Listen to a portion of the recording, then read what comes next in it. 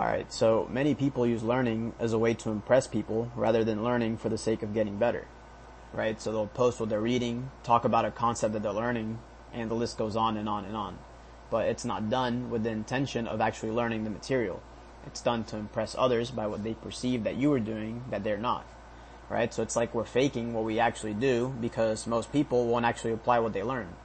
Even this recording can be an example of it, right? I try to use this podcast as a way to retain the information that I learn, but I don't always apply it to its greatest extent. And we have to realize that the brain is a learning machine. And if we use it properly, we can unlock any doors that we want. Right? So, because of our nature as humans, we like to play status games, and we've turned learning into a signaling device instead of actually applying it into what it is that we want to do. So what matters is how we apply this learning. And to do this, we have to figure out how what we're learning can fit into what we already do. So for example, for the last 3 years, I've been trying to get good at writing code. And when I started, I did it just because I thought it was cool, but I had no idea of how to apply it into my daily life. So what ended up happening is that I didn't retain much of the information that I was quote unquote learning. And it wasn't until I put it into my own context with baseball and with business that I realized how I can actually benefit from it. So at the end of the day, I had to ask myself, how am I actually going to use this? And once I started looking at it that way, I began to get much better at it and start retaining what I learned much more.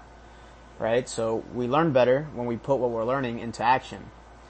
And if it's that important for us to learn something, then we will purposely implement it into what we're doing in our daily life. Right? So if we're studying nutrition and we want to learn about getting fit, but we're not applying what we're learning into our daily diet or exercise plan, then we're not really learning anything.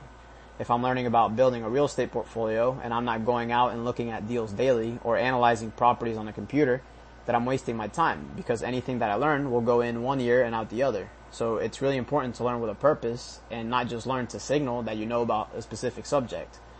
One good analogy that comes to mind is that you don't actually learn anything about your profession in college. You actually learn it on the job, right? So we have to labor in order to learn. And I believe that if we can think in this way, we have a much better chance to optimize our learning ability.